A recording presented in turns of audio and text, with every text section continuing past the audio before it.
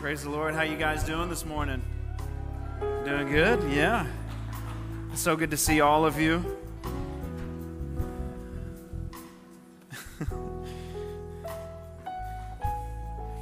You know, it sometimes throws me off a little bit being called G. There's so many of us, or there used to be so many staff members that remembering everybody's names become a little tedious. And those of you who don't know me, my first name is Grant Ross, last name is McGregor. It's a mouthful.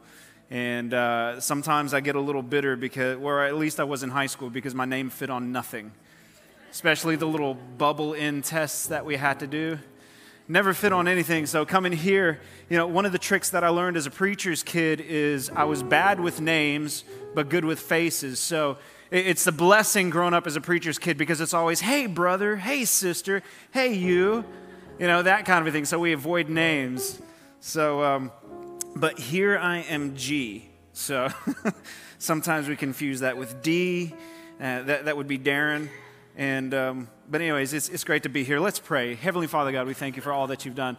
God, I thank you for your presence that has been here from before we even showed up to open the doors and turn on the lights. You were here because you're faithful. And so we just honor you with everything that we do this morning, Holy Spirit. And I ask that you would just have your way. You've already been having your way, and I ask that you would continue to do it, Lord, through the speaking. If your desire is to move me out of the way so you can do what you want to do, I yield myself completely to whatever you want to do. God, we throw our agendas away and we make room for your agenda. Your word says that we make all of our plans, and you think it's cute and you chuckle at them. And so we give our ways over to your ways, which are higher than ours. And our thoughts, we make way for your thoughts because they're so much higher than ours as well. So I ask that this morning the word wouldn't just be a challenge, that it wouldn't be something that we go home and forget about, that it would mean something. They would be your words. Your words are spirit and they are life, and they transform everywhere they go.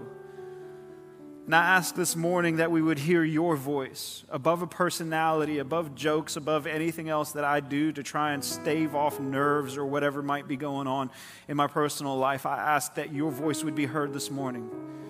And I honor you in Jesus' wonderful, wonderful name. If you love the Lord, can you say amen? Amen. Well, God bless you. How many of y'all just love this worship team? Aren't they incredible? Incredible. Hats off. We have a little group chat going on for all of us to stay in touch and in the know with everybody. And I put in there during the last song, oh my goodness, that I was actually raptured to heaven, but I had to come back down to speak. So I love everything about this church. It's been my church home for many, many years, and it's such an honor for me to stand here and share with you this morning. Pastor Clay and Miss Tawana are just across town in Nashville visiting with some of our friends, and so they're having a good time as well. And again, I'm so honored that they would allow me, that would trust me to speak on a Sunday morning to you, because usually I'm speaking to either youth or young adults. I'm a youth and young adults pastor. And God, usually you guys make a really big racket for me. There they are. And so a lot of times what I say and what I do it's sometimes not as polished. I get to use certain vernacular with the youth and the young adults that may not be suitable for everybody else. But this morning I'm going to do what I do every time that I get to speak, and I'm going to speak from my heart. And so one of the core scriptures of this church, it's in the name of this church. I remember having a conversation with Pastor Clay, and I can take you to the very spot we were. We were walking up this driveway when it was still gravel, and there was a construction trailer to the left and to the right, and we were just talking, and we were talking about the name Three Oaks Church, and we have 2 oaks on the property, and we were just having the discussion. And, you know, in the conversation, we referenced, it wasn't anything official at the time, but we both came to the place of Isaiah chapter 61. And you guys have been hearing a lot about Isaiah 61 over the last little bit, but I'd like to read that for us if we can. I'm going to read out of the King James, Isaiah 61. For me, if you don't know, this is what I call Isaiah chapter 61 the job description of the church. Now, I didn't say the job description of your pastors. It is the job description of the church. And so, Isaiah 61. It says here, I'm reading out of King James because apparently that is what Jesus carried. Isaiah 61 says, "The Spirit of the Lord God is upon me, because the Lord has anointed me to preach good tidings unto the meek. He has sent me to bind up the brokenhearted, to proclaim liberty to the captives, and the opening of the prison to them that are bound, to proclaim the acceptable year of the Lord, and the day of the vengeance of our God, to comfort all that mourn, to appoint unto them that mourn in Zion, to give unto them beauty for ashes, the oil of joy for mourning, the garment of praise for the spirit of heaviness, that they might be called trees of righteousness, the planting of the Lord, that he might be glorified." Now, if you like to read different versions, the English Standard Version, the ESV, says, it doesn't say trees of righteousness, it actually says oaks of righteousness. And I don't think that it is just by mistake that the translator put oaks of righteousness in there, as we've been hearing so much about the importance and the parallels between oaks and the Christian walk and growing into a mature, strong, grounded, rooted believer. There's something very special about the oak. And so here's a rather large job description here, and there's a lot of work for us to do. See, the word didn't say the Spirit of the sovereign Lord is upon angels or upon pastors or teachers or preachers to do all of this that is described here. It says the Spirit of the sovereign Lord is upon me. And so there is a bit of ownership that has to be taken here. You know, us as a generation, I'm 38 years old and I wear it proudly. I'm fine with it, no big deal. But I was born in 1981, and different studies that you read, I'm actually considered a millennial. So I can speak for us, but I will say that another study that I read said that we're kind of one of the really cool ones because we remember a time before the internet. How many of y'all can raise your hand and say you remember that? We remember a time before cell phones. I remember a time, I know many of you do as well, before personal computers in your house. I remember a time where my dad bought my mom a car. It was a white two-door Oldsmobile Toronado. Great car. And my mom picked me up. And I was very excited to be picked up in this particular car from high school because previously, like I mentioned, I was a preacher's kid, or I am a preacher's kid. And my parents would pick me up from high school in a church van with stained glass windows. Stained glass windows on the church van. Let me tell you that I didn't stay out of trouble because it was my choice. I never got invited to things, and I mean, could you imagine? This actually happened. I snuck out of the house with my two older brothers once. The only vehicle that we could run away with was the church van. Nobody wants to see that church van with stained glass windows pulling up to your party. I'm sorry. It's just not very popular. And so I remember Mom picked me up in this white Toronado, and it had, oh my goodness, I felt like, I forget the actor's name, but from Wall Street. I felt like Kirk Douglas from Wall Street because it had the old phone with the cord in the car. And Mom picked me up, and then, all of the people that I was trying to impress were still at the front of the school. And the phone wasn't even connected, but I pulled it up real quick, cord hanging, pretending like I was on a phone call. How many of y'all had those phones in your cars? The other day, these guys over here don't have a clue what we're talking about. Oh my gosh. And so, as a millennial, as somebody that I feel like I can relate with many, with several different generations, those of you who don't know, I was born in the country of South Africa. And South Africa, for a long time, was probably about roughly 20 years behind the United States. My parents tell me that they didn't get color TV in the country till about the 70s. You guys had that since way, way before. You know, I remember sitting in the living room watching Nelson Mandela being released from prison. I remember sitting on the floor in South Africa and watching that. I remember watching the fall of apartheid and that evil thing coming down. I remember a time, you know, me as a 38-year-old, I remember a time in South Africa when 8 o'clock would hit and all TV stations would go blank. You'd have those little color stripes. They'd play the national anthem. The news anchor would say, "Good night, we'll see you in the morning." See, that's kind of the era that I grew up in, and it's a little weird for somebody as young as me to have lived in a time like that. Just to relate to some of you guys, you know, we didn't have Saturday morning cartoons, stuff like that. We actually grew up playing outside on our bicycles, climbing trees. My mom taught me how to roll that top. You remember that spin top that you would wrap a string around, and you'd tie the end around your finger, and you'd fling it and just watch it roll, and you'd do that for hours? These are the things that I can relate to you about. But then at the same time, I can relate to the millennials where we've got everything at our fingertips whenever we want it. We've got options. Who knew that we would come to a place? My bank account got hacked the other day. And anyways, it was from something called Uber Eats. And I called my bank. I was like, "What is Uber Eats?" They're like, "Oh, it's this new," apparently it's not that new. It just shows how far behind I am, is now you can get delivery from anywhere, from anybody. You want Panera, call Uber Eats. They'll deliver it to you.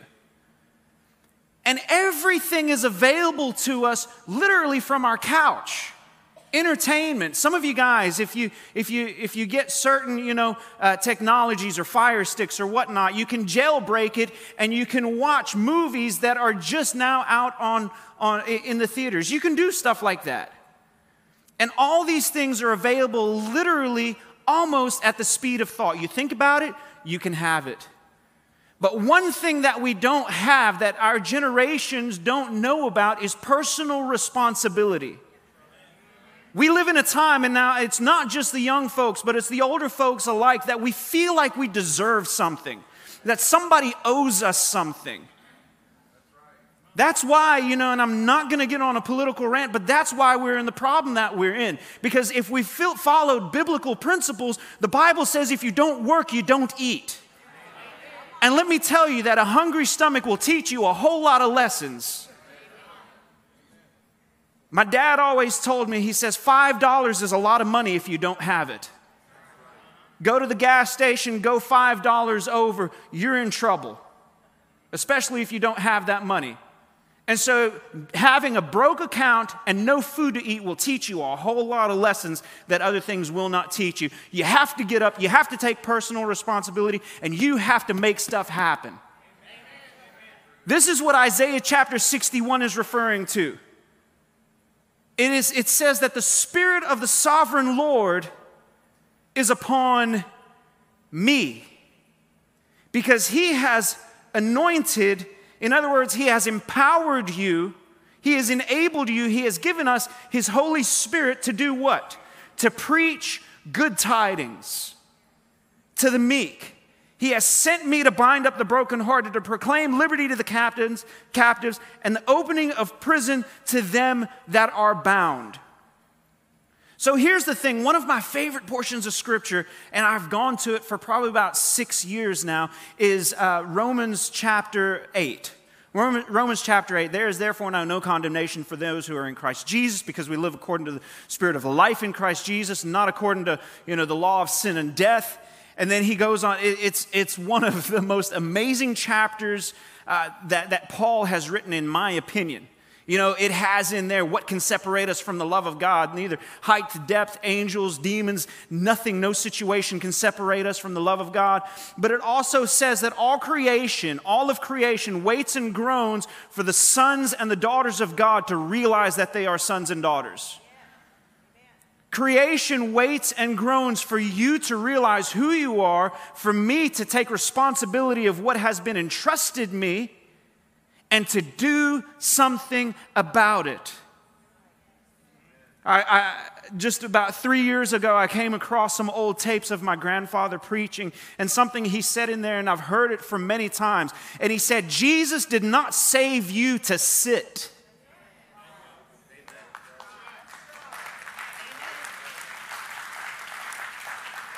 But you are saved to serve. Saved to serve, not saved to sit. And so there is a personal responsibility that we have. That if people around us are addicted, if there are people around us that are bound, what are you doing about it? The onus is on me, and the onus is upon you to do something about it. And so he goes all through here, and it's a beautiful portion of Scripture, and it preaches real well, and it reads beautifully. Like, I love this. To proclaim the acceptable year of the Lord and the day of the vengeance of our God, to comfort all that mourn, to appoint to them that mourn in Zion, to give them beauty for ashes. See, here's a little parallel here. To appoint unto them that mourn in Zion. To me, that is a picture of the church, people that are mourning in Zion. See, there are people in this house here. I refer to it a lot whenever I have the opportunity to speak out of John chapter 5. Jesus at the pool of Bethesda. Bethesda is another word for house of bread. It's a picture of the house of God, a place having several porches around it. And it's a beautiful place, but it is surrounded with sick people. This is the same picture for me here in Isaiah 61. To appoint to them that mourn in Zion. There are sick and hurting people right here in this place. But there's a problem is many of us, we don't have discernment enough to realize that our neighbor is dealing with suicidal thoughts. And so we come to church and we put on our best jacket and we put on our smile that we've been trained to put on. And we have the surface level Christianity. What I like to call it is Instagram Christianity. Because lately everybody likes to post all the coolest quotes from Stephen Furtick or from John Gray or from whoever your favorite preacher is, but that's as deep as it goes. There was a people, there was a group, there were 7 preachers' kids. Their daddy was a high priest. His name was Sceva. Y'all know where I'm going? Skeva's 7 sons, they grew up in the church. They knew the words to say. They knew this and that, and they knew to sprinkle the water, and they encountered a demon-possessed man. They said, hey, let's do what Daddy did. And they said the words, but the demoniac jumped up, stripped them naked, beat them up, and chased them down the road. Because words do not matter. What matters is, do you know Him? It's not about, I'm about to throw a Christian cliche at you. It's not about the words you know, but it is, do you know the Word? And so the devil doesn't care how many cool quotes you put on your Instagram. He doesn't care how many times you share the latest worship album. He could care less. But what we have to do, and I'm so way off topic, oh my goodness, talking about Acorns, talking about where we are as a church, one thing that we do have to do is we have to remember our roots. Roots are important. What are the roots of this church? The roots of this church are steeped in the supernatural. This place is a place where supernatural things happen all the time. All the time. I remember picking up the DVD of the late pastor, Dr. Reverend Paul Baggett, one of the fathers of this house. And I remember watching as he recalled being in Kingsport, Tennessee. You heard Pastor Clay mention it last week, that they had a church over in Kingsport. But it was one of the places that was popular for killing preachers or for starving preachers out. They didn't want to have a preacher, but the Assemblies of God sent Pastor Paul there. And so he had to paint houses, he had to do all of this stuff and survive on less than $20 a week with a large family. And see, it's funny that nobody really wants to pray. Nobody wants a man of God until they encounter trouble. And one of the mothers of the area had died. And now all of a sudden everybody's knocking on the preacher's door. Hey, preacher, we need you to pray. Preacher, we need you to pray. So Pastor Paul goes over there, and he's terrified. He is terrified of dead people. And they stick him in the room with his dead body. And you've got to hear the story. It's fantastic. It's great. because he's there praying, and he's praying more for himself than he is for the body because he's terrified. And he's so scared that he doesn't want to look at the body, so he turns his back to the body and he sticks his head in the corner and he's praying to the wall, God, Lord Jesus, everything. Oh, Father God, I'm sure he Father God 100 times. Please help me, get me out of this mess. And all of a sudden he hears 3 sneezes come from behind him and he's ready to bust a hole through the wall. And he turns around and Grandma's sitting up on the side of the bed telling him that she heard him praying to Jesus and Jesus sent her back.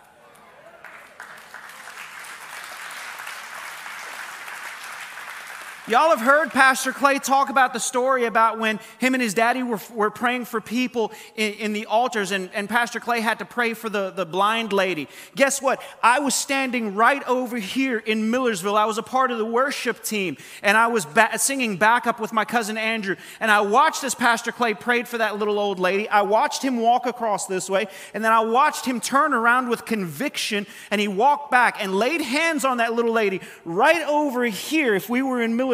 And I watched her start to blink rapidly, and she did her hands like this, and she started to freak out because calluses had fallen off in her hands. This place is steeped in the supernatural.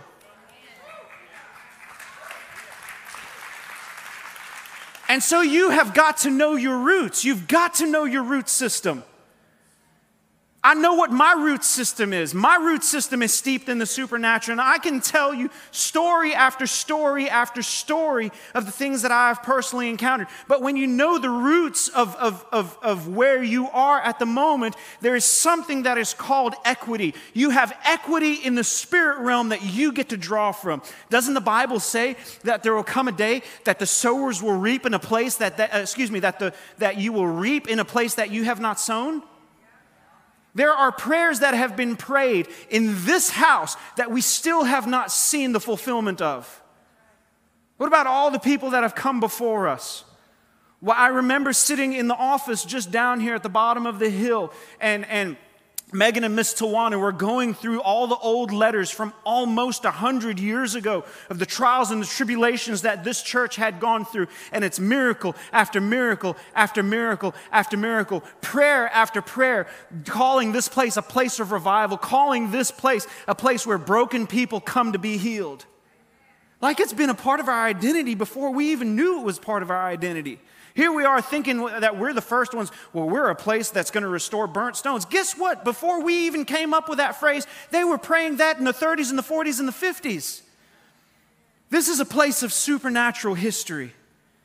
And when you know that you have equity to draw from, then it puts more responsibility on you. What are you doing with what has been given to you?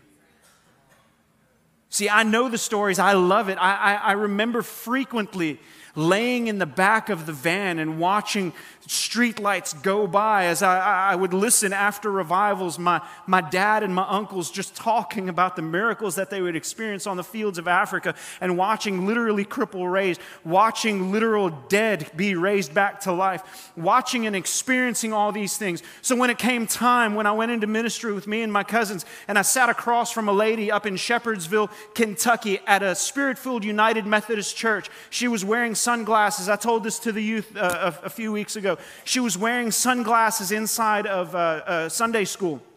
And she started crying whenever we were doing prayer requests. And she said, I've had a brain tumor for 3 years, and my migraines are so intense that I cannot even stand the TV to be on because the light it hurts that bad. And she said, this is the number one symptom of having my brain tumor. And me, because I know my history, I said, lady, can you just stretch your hand across this little white plastic table? And I prayed a 30-second prayer, and she starts crying all over again. And I thought that I squeezed her hand too hard, but she takes off her sunglasses. She said, this is the first time in 3 years that I can that my headache is gone. I'm 25, I'm 26 at the time. I'm praying for people, watching them get healed. I'm actually praying for blind and watching eyes open. I'm praying for deaf people and experiencing their ears pop open. Watching them speak for the very first time, and they're 18, 19 years old. Because I know where my roots are. I know what my roots are tapped into.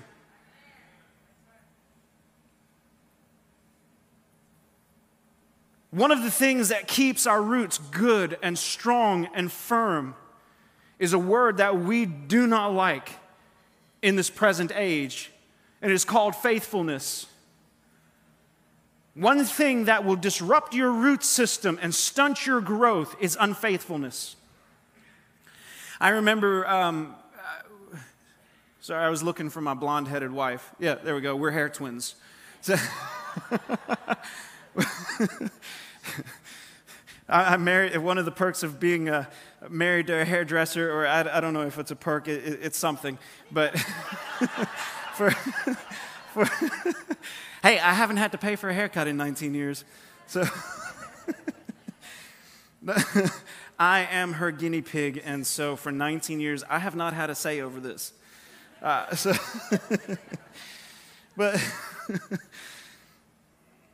So me and Deanne, we just celebrated our 17th wedding anniversary in June, and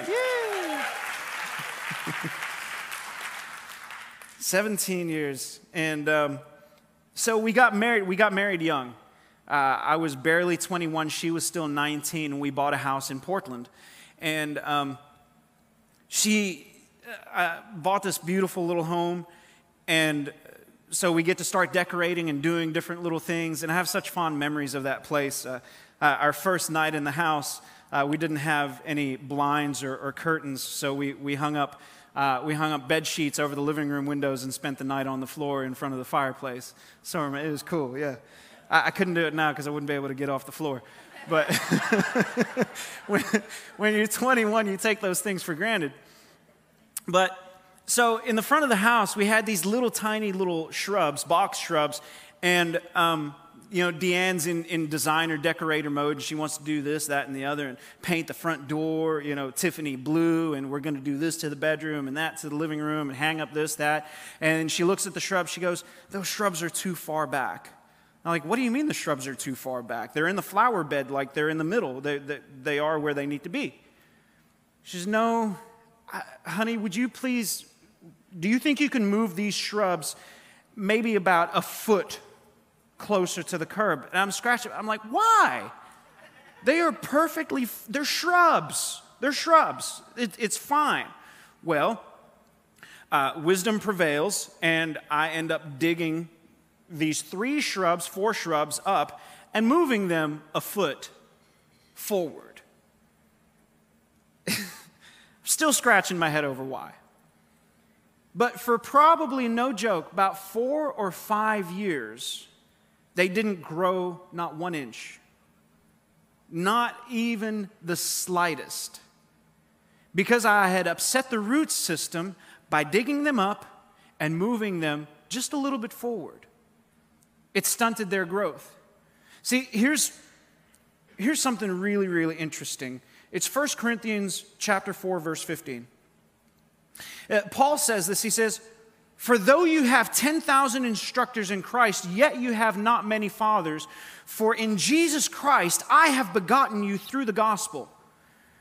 I've got all these memories popping up on Facebook of roughly about 5 years ago, 7 years ago.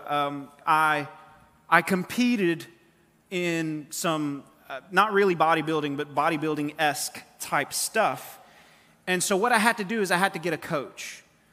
And my coach would write out my diet for me. My coach would write out my workouts.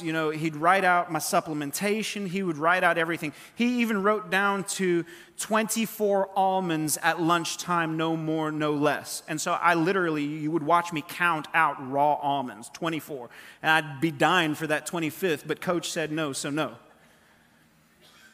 And what a lot of us newbie, first-time competitors would do is, for me, one of my competitions was a 12-week preparation. The other one was a 20-week preparation.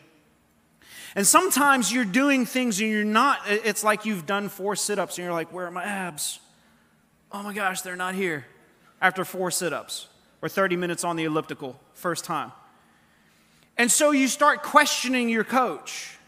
because you're not seeing the results that you want to see when you want to see it. Many of you guys hire builders or carpenters to do things to your house, and midway through the process, they're busy still putting up the structure, or they're halfway through the project, and it doesn't look like what you think it should look like. You're not a carpenter. You barely know how to hold a hammer, but you know how to tell this fella how to do the work. And so what you do is you start questioning other people. Hey, what do you think? Or you go to Dr. Google over here and DIY TV or you know, and you start diagnosing things on your own and listening to other opinions. And usually what happens is, if it's your coach, if you're asking several different people, well, what should I do to make these appear more? What should I do? Everybody, there's 1,000 different ways to skin a cat, so to speak. And you start listening to this guy, you start listening to that girl, you start taking advice from over here, and it messes up your entire process. And before you know it, you've ruined 12, 20 weeks worth of work, or you've upset the contractor. Now he's walked, and now you're left with a mess because you knew better. See, this is what Paul is talking about. He says it's fine to have coaches. You know, it's fine to have an offensive lineman coach. It's fine to have, you know, your defensive coach. It's fine to have all of those, but you have one head coach. Head coach's word trumps everybody else's. It's fine to listen to this preacher on TV say this, and it's good to take quotes, and it's good to take advice from this person and that person, but what does your spiritual father have to say? See, here's the problem. Many of us, we're running around trying to forge new paths, but we're like a bunch of orphans because we have not submitted ourselves to anybody. One lady, she quoted it. Her name is Gani Mosbach. She's connected with the family overseas. She said this. She said, real submission isn't submission until you disagree with it. Let that sink in. It's not really true submission until you disagree with it. And so many of us, we don't like the results in the middle of what we're doing, but we're trying to forge our own new path. We're trying to come up with the newest revelation. We're trying to come up with the newest this, that, and the other. But will you be faithful to the word of your spiritual father even when you disagree with it? That is one thing that can either stunt your growth or kill it altogether. And then, I've been hearing this a lot lately. Actually, I've been hearing it ever since I was a little kid. We've got to go deeper, go deeper, go deeper. Anybody ever get tired of hearing go deeper? The thing is, we all want to go deeper. It's a desire deep down inside of us, but we don't know how to get there. Because we're not taking instruction from anybody. We don't have a spiritual father. We don't have a spiritual mother that will show us how to get to where we want to go. We're trying to forge these paths all on our own under the spirit of independence. Really, it's a spirit of rebellion. And the Word of God says in the Old Testament that the spirit of rebellion is the same as the spirit of witchcraft. And I will not go any further than that, but sometimes it seems as though we've got a lot of witches and warlocks sitting in the pews at church because we're a rebellious people. And then we wonder why we are cursed in our home. We wonder why our job is cursed. We wonder why that there is turmoil everywhere that we go. It is because we are involved in witchcraft and you don't even know it. I didn't mean to go there. That's not in my notes. But we want to go deeper. We don't know how to get there. It's like trying to go somewhere. I remember mine and Deanne's honeymoon. It's so interesting, the different parallels that I have and that we can relate to. We went to Florida, and we had to use the big old Rand McNally. You remember that? Oh my gosh, that thing was a challenge. Wow. And it's like trying to get there without the map. I'm just going to trust my sense of direction. It's gotten me in trouble a couple of times. And so I want to challenge you, partner yourself.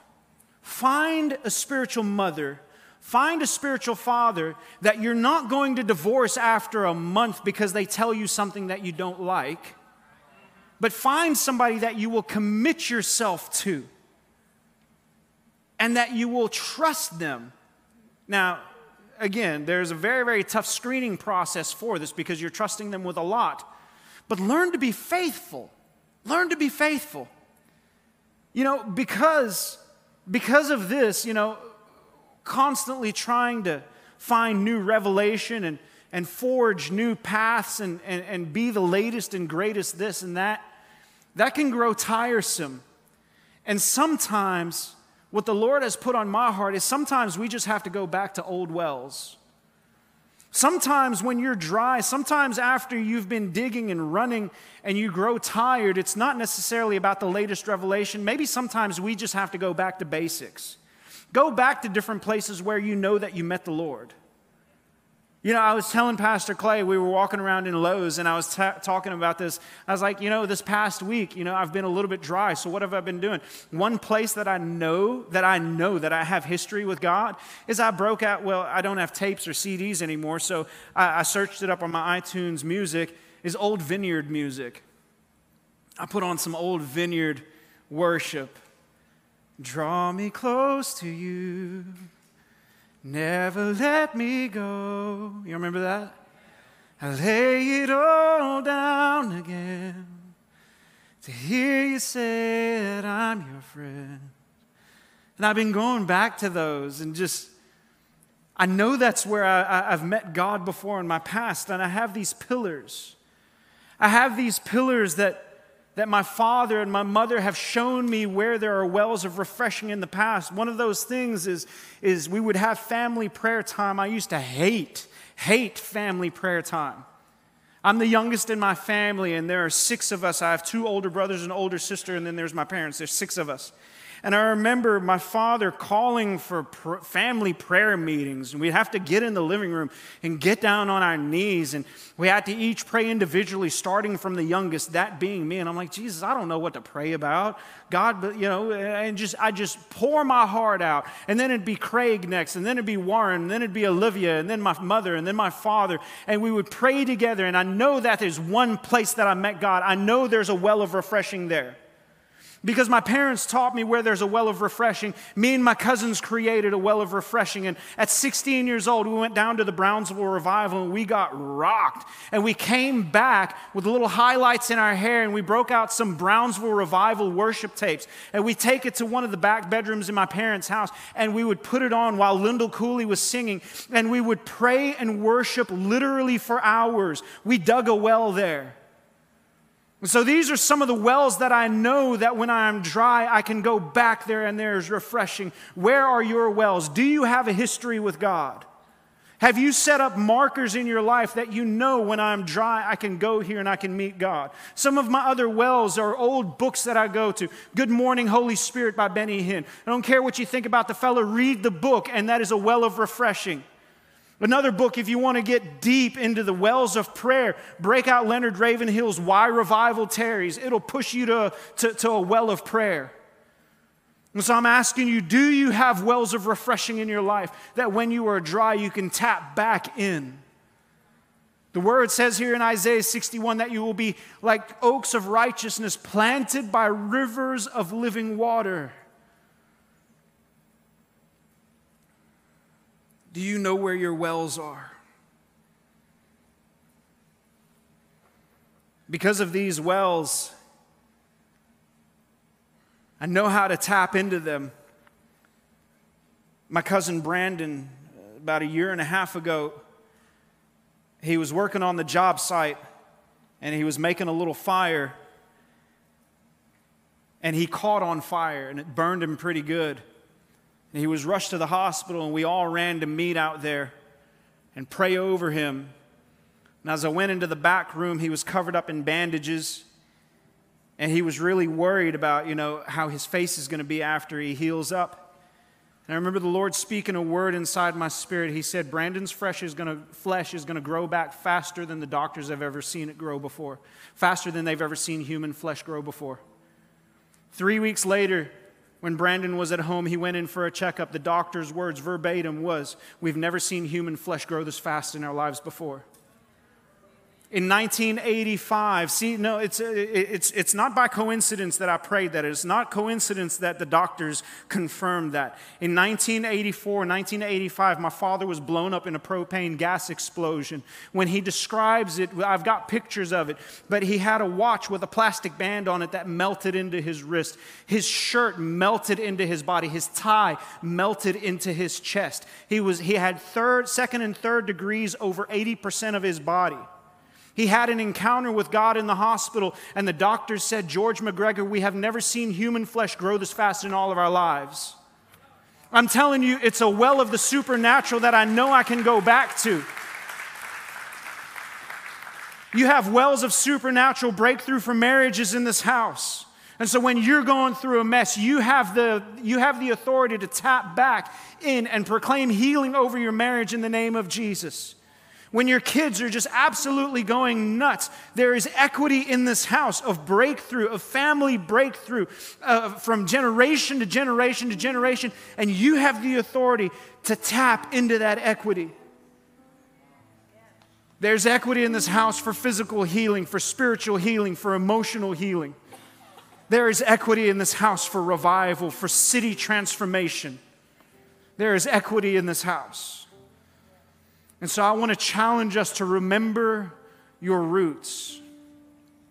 Your roots matter. Your roots matter. We're not called to be, I apologize for the cliche, but we are not called to be a bunch of Bradford pears that look good 1 minute, but if you get too close to it and sneeze too hard, it breaks and falls over. A.W. Tozer would call that kind of Christian a flash in the pan. Excited and bright and getting everybody's attention one moment, you blink and it's gone. And it's been more of an irritation and a nuisance to the community around it than anything else. God has called us to be solid. God has called us to be faithful. God has called us to be deep and rooted and grounded. And when you are rooted and when you are grounded, things like the leaves that come off of you are for the healing of nations. That begins to happen. When you are rooted and you're grounded, when you're like a tree, when you're like an oak planted by rivers of living water, the word says that you become refreshing to everyone around you. So this is my prayer for us, for me, for us as a church, Three Oaks, is that we will tap into Isaiah chapter 61 identity and be, according to Romans chapter 8, the sons and the daughters of God that He has called us to be. Because Gallatin needs it. Gallatin needs us to realize who we are. Hendersonville needs us to realize, White House, Portland, Lebanon, even greater Nashville. This region needs us to realize that we have been called to set captives free. Dear Heavenly Father, God, I thank you. I've spoken your word according to how I've heard you speak to me. And I ask, Heavenly Father, God, in the name of Jesus, that these words, that they don't just fall to the ground, but they will penetrate and they'll go down deep, Holy Spirit. Lord, I ask if there be anybody in the house even, Lord, that is needing a touch from you, that you would reach down deep and begin to do surgery in a way, Father God, that no man can do. Lord, that you can accomplish in a moment what we've been struggling with for 20 years, for 30 years. Lord, I thank you that you're healing traumas and scars, Lord, that they even forgot was there, things from 40 years ago.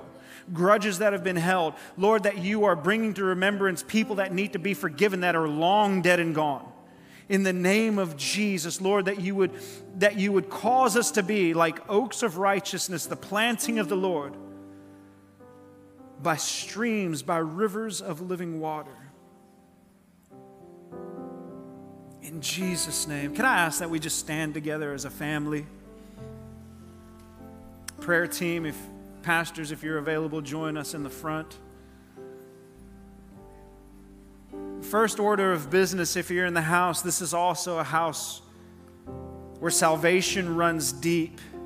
into our roots. And all heads bowed and eyes closed, and you say, all of this sounds like a wonderful fantasy. But that's just what it is to me, because first, I don't have a relationship with the Lord Jesus Christ. I need to make things right, and I want to do it this morning. I commit myself fresh and anew this morning. Can I just see your hands? Will you just raise your hands really quick? I see it. Thank you. You can put your hand down. And let's just pray this together as a family. Dear Father God, forgive me of my sins. Wash me clean. I believe that Jesus died for me, was buried for me, but best of all, that he got up for me. And I belong to you. In Jesus' name, amen.